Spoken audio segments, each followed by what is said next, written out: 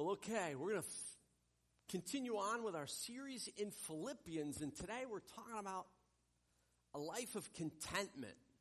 Now, I don't know about you, but we could kind of subtitle this or kind of give you a one-liner. This is about being content in a discontent world. The game of life, if you've ever played it, is not a game of contentment, okay? There is no question that when you begin the game and you start your career, you want to get the career that pays the most money with the most ability to have unlimited raises. I mean, it's just the way it is. I mean, that's what you want. The gap between the lowest paying jobs in the game of life and the highest paying job is the lowest paying job is like $20,000. The highest paying job is $100,000. And you want the higher paying job. And let's be honest, that's the easier way to win the game. And the only reason to play the game is to win the game, okay? Let's be honest about that. I mean, we're not playing just to play the game. We're playing to win the game, all right? You may not, but I am, okay? So, and my kids know it. When they win, they really beat me. And I don't care what it is. It could be golf. It could be bowling. I don't care what it is. When they beat me, they've earned it because I've never let them win. That is true. You may not like me now, but that's just the way it is, all right? So anyway, that's what it is. So if we play the game of life, I'm going to want to win the game. Now, part of winning the game is looking for some opportunities to take advantage of some situations. Like, remember, I told you there's this one space on the board where you can land on it, and if you land on that space, you get to collect $500,000 because you dug up buried treasure. Now, that's a wonderful place, but if you're not the person that lands on that space, all is not lost, because if you happen to possess this card, then it gives you the opportunity to play it, and they have to share it with you. How cool is that, right? You didn't do any of the work. You didn't suffer any sweat, blood, or any of those things. You get to take half the money. So when they dug up the buried treasure, they collected the $500,000. They had to give you $250,000 of that $500,000. We like it on that side. I hate it on the other side. I mean, I ain't right. See, I'm like, nah, that was my space. That was my stuff. I mean, think about it. Wouldn't it be cool to have one of those in life? I mean, like in real life? I mean, just think about the Denver Broncos have reportedly made an offer of $45+ million over 3 years to their quarterback, Brock Osweiler. Wouldn't it be fun to play the card? Could you get by on $7.5 million a year for the next 3? You know, I think I'd be good after that. I think I could probably live on that $7.5 a year for the next 3, probably the rest of my life. They'd be tough. We'd have to make some adjustments. But I think we probably could pull it off. Don't you think that'd be cool? I mean, that would be kind of fun. But that's not the way life works, is it? It isn't. And as we look at this last portion of the book of Philippians, we have to understand that the reason, well, not the reason, but part of enjoying life is being able to understand that our circumstances are our circumstances, and we've got to be content in them. And Paul writes that to the church at Philippi, and he's telling them, look, you need to understand, no matter what's going on, you're going to be content. You need to be content. And as we look one last time at Paul's letter that he wrote, remember that Paul wrote to a church, a people, that was very important to him. He loved them dearly because he was responsible for some of them coming to faith and the birth of that church. He has a direct impact on their lives with the gospel, and so they're very dear to who he is. He left part of himself in Philippi. He gave up his time and his energies to see people come to faith. And speaking of people come to faith, remember, I just mentioned Easter's a few weeks away. I think every one of us ought to be praying for the people that we're going to invite and bring to Easter Sunday. Wouldn't it be cool to see family members and friends come to faith that day? See, because that's what life is all about. It's all about seeing people come to faith and experience the love of the Savior. Yeah, there's other things we got to do in our lives. I get that. But the greatest thing that we can do in any realm is to see people experience the transition from death to life. Oh, how cool is that? To get them going from hopelessness to hope. That would be cool to see that happen. And so I'm asking you to pray, to invite, and to bring some people to Easter.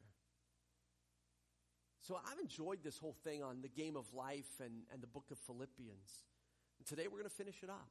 We've looked at a life of purpose, a life of humility, a life of compassion, a life of hope, a life of joy. And today we finish looking at Philippians chapter 4, verses 10 through 23, talking about a life of contentment. One of the difficulties of living in this world is being content. It is so easy to look at what other people have and want it.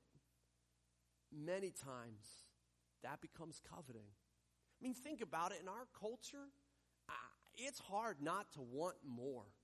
I mean, you just have to flip on the television for whatever you want to watch. I don't care what it is, but there's going to be a commercial in there, and every commercial is going to make your life better if you buy that product.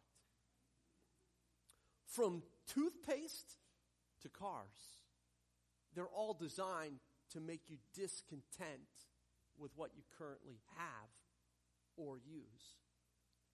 They're going to constantly push you to the place where you want something better.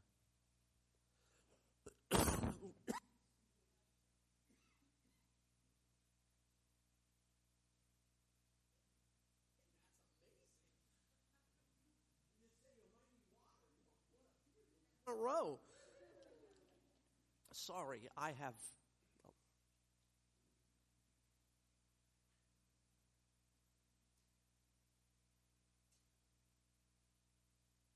That would have been hard for you and me for the next 20 minutes, all right, if I don't do that. So I may break here or there and get a drink of water.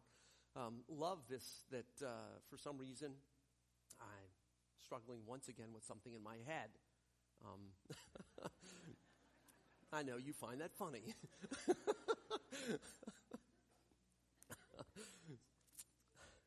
Always struggling with on my head. I get it. But when you think about all the things that are out there, everything's made. I mean, you could have a new car, like a couple years old, whatever, and all of a sudden, now they've just made one that makes toast in the morning for you. Okay? And so you want that. I mean, you're like driving on the road, it butters it and slides it out just below the radio. And I don't think that's true, by the way. I just made that up. But it would be nice because some people are running behind and they need breakfast on the go, and that would be faster than a drive-through. So anyway, just whatever it is, there's something, and we're never, in our culture, especially in America, content. And so we're going to look at that. What does it mean to be content in a discontent world? So Paul writes to the church at Philippi in chapter 4, verse 10. How I praise the Lord that you are concerned about me again.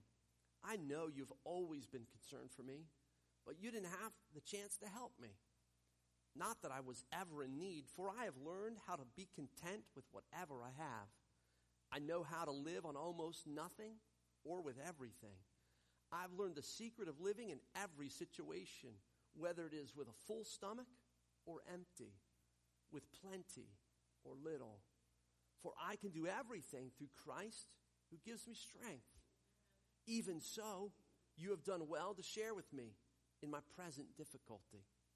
So Paul starts with describing how grateful he is for the concern and care the Philippian people have had for him. He is grateful to God and to them because they care. Now, hopefully you know what it's like to have people around you who care for you, who care what's going on. And when you're going through a difficult moment in life, they're there in some form. Maybe not physically, but present.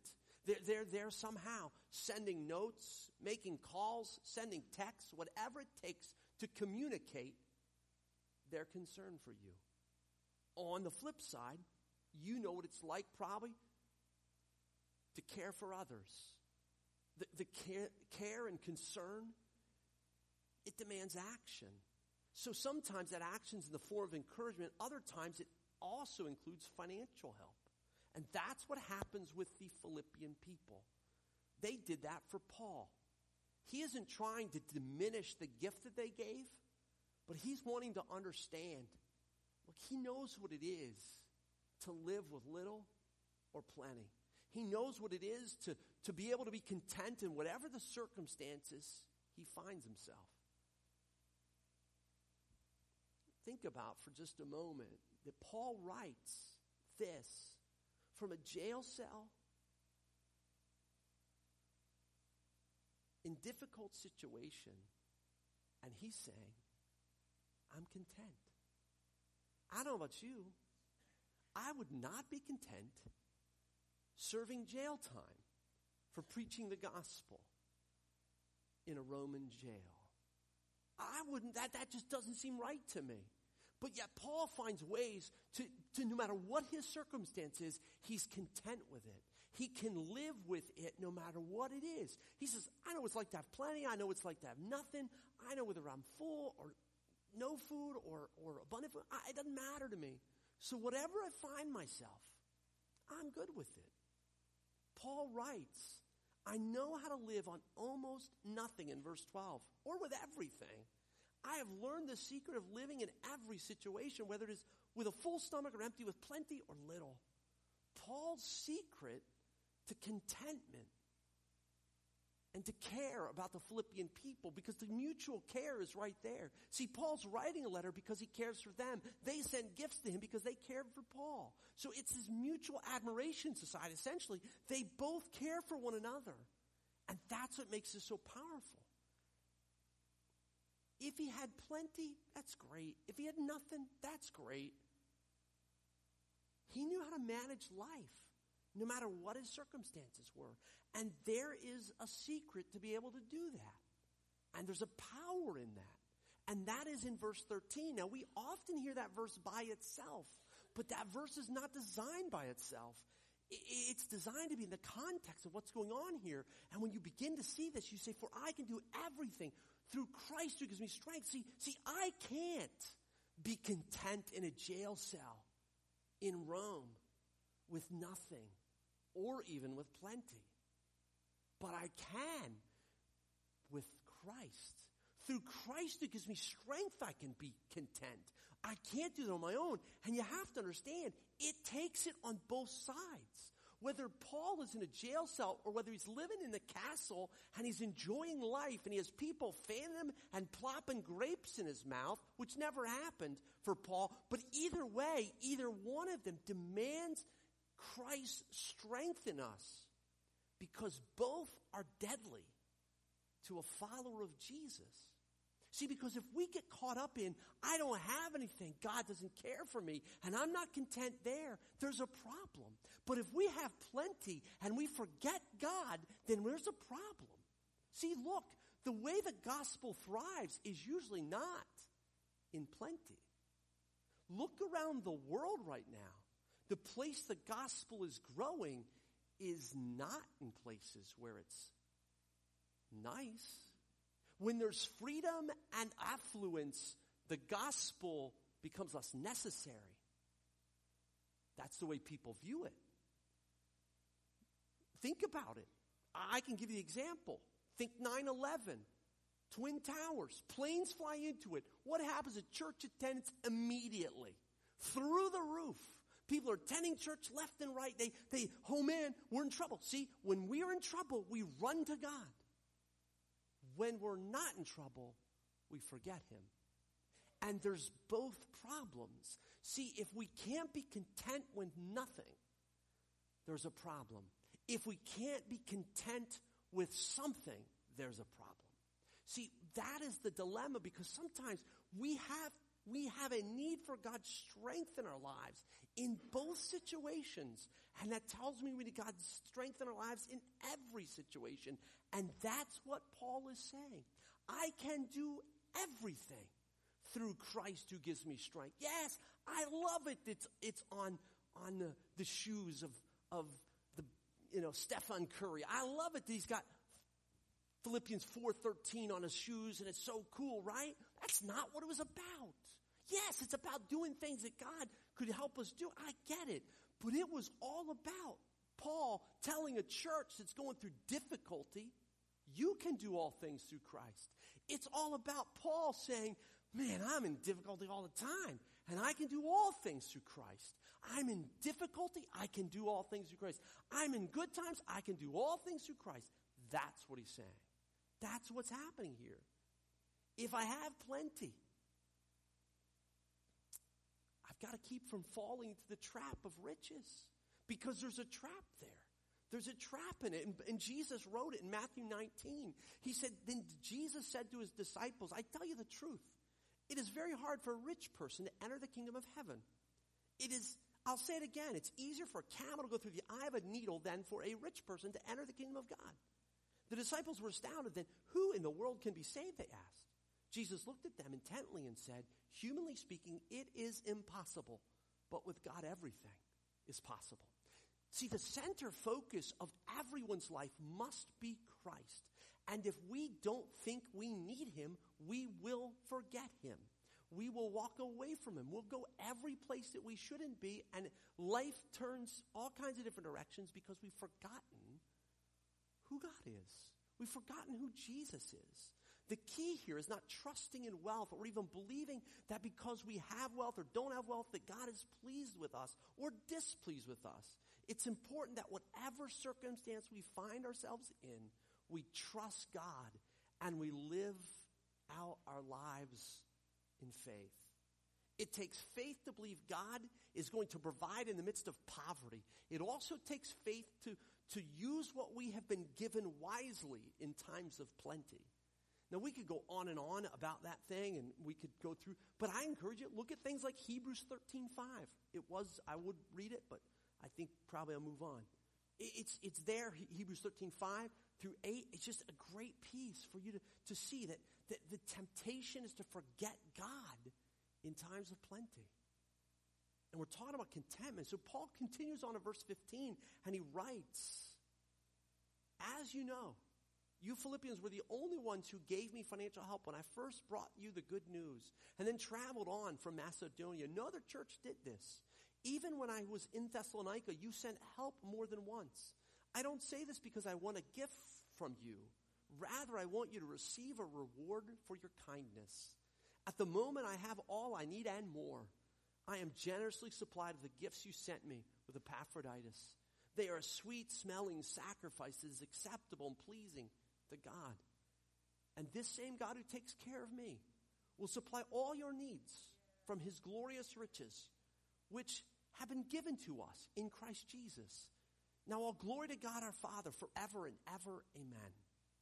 But Paul commends the church. He commends the people of Philippi for their kindness, for their gifts, for their generosity. He was extremely appreciative of their gift and their many times they had given.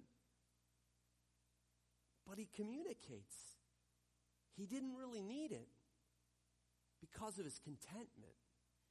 He didn't really need their gift. And the funny thing is, they gave out of their poverty. They gave out of their lack. They gave out of their difficulty. We know that from 2 Corinthians chapter 8. It says, now I want you to know, dear brothers and sisters, what God in his kindness has done through the churches of Macedonia, with which Philippi was one of them. They have been tested by many troubles. Remember, troubles outside, troubles inside, and they are very poor. But they are also filled with abundant joy, which has overflowed in rich generosity. I can testify they gave not only what they could afford, but far more, and they did it of their own free will. They begged us again and again for the privilege of sharing in the gift for the believers in Jerusalem. They did even more than we had hoped, for their first action was to give themselves to the Lord and to us, just as God wanted them to do. One of the lessons we can learn from the Philippian people is that our financial support of the church's mission, I mean that huge, like big church mission, is at least important for our own spiritual development as it is for any good that it might do to those that we give to. Look, our giving of our resources to others, our giving towards the mission of the church is actually as much benefit to our own spiritual development as it is to anything else. God has proven over time. It's borne out in the pages of Scripture, and it's lived out with throughout church history, that God is going to build his church and nothing's going to stop it. Not resource, disobedience by people or anything. He's going to provide and he's going to carry on the mission of his church no matter what. In times of plenty, in times of poverty, it doesn't matter what it is. God's going to build the church and he's going to do it. And you look around the world and you see that. You see that God is building his church in difficulty. And it's just amazing.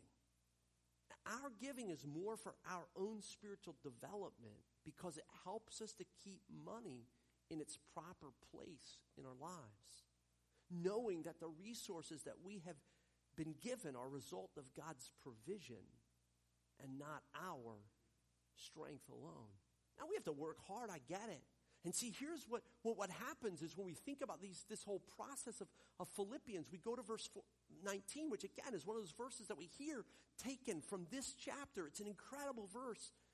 And this same God who takes care of me will supply all your needs from his glorious riches, which have been given to us in Christ Jesus. But see, this promise verse, this verse of promise must be linked with verse 13.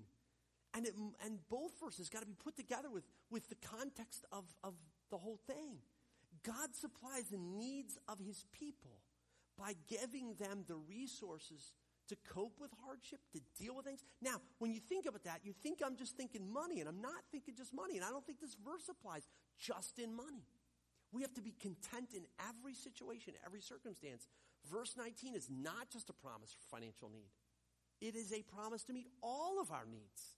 And they're not just financial. See, how many times have we had plenty financially, but are going through terrible difficulty in other areas of our lives? Do you want this verse just to mean financial? No. This verse means so much more than that. My God will supply all of your needs according to his riches and glory. And that's the same thing that applies with the context of verse 13, which is, I can do all things through Christ who gives me strength. I can live in a jail in Rome and under oppression, under a dictator, and I can thrive in my relationship with God. I can thrive in my relationship with Jesus because of his strength at work within me, not because of my ability, not because of my strength, but because he is at work in my life and he's enabling me to be content in those times. That's what we all need. We all need that, just like Paul did. But here it is. We need strength for a situation.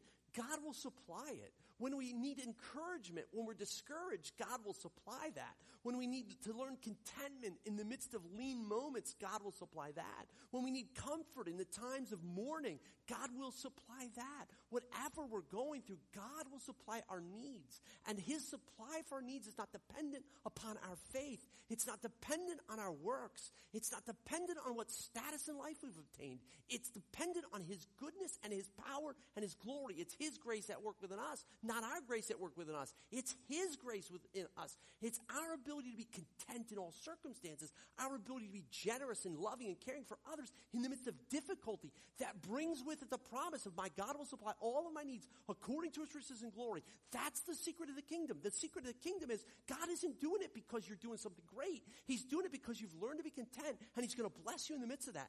That's basically a prayer of Paul to the church at Philippi saying, look, you've been so gracious. You've been so kind. You've cared so deeply for me. Because you've been so kind, because you've cared so deeply, I'm praying my God will bless you. My God will supply all of your needs according to his riches and glory.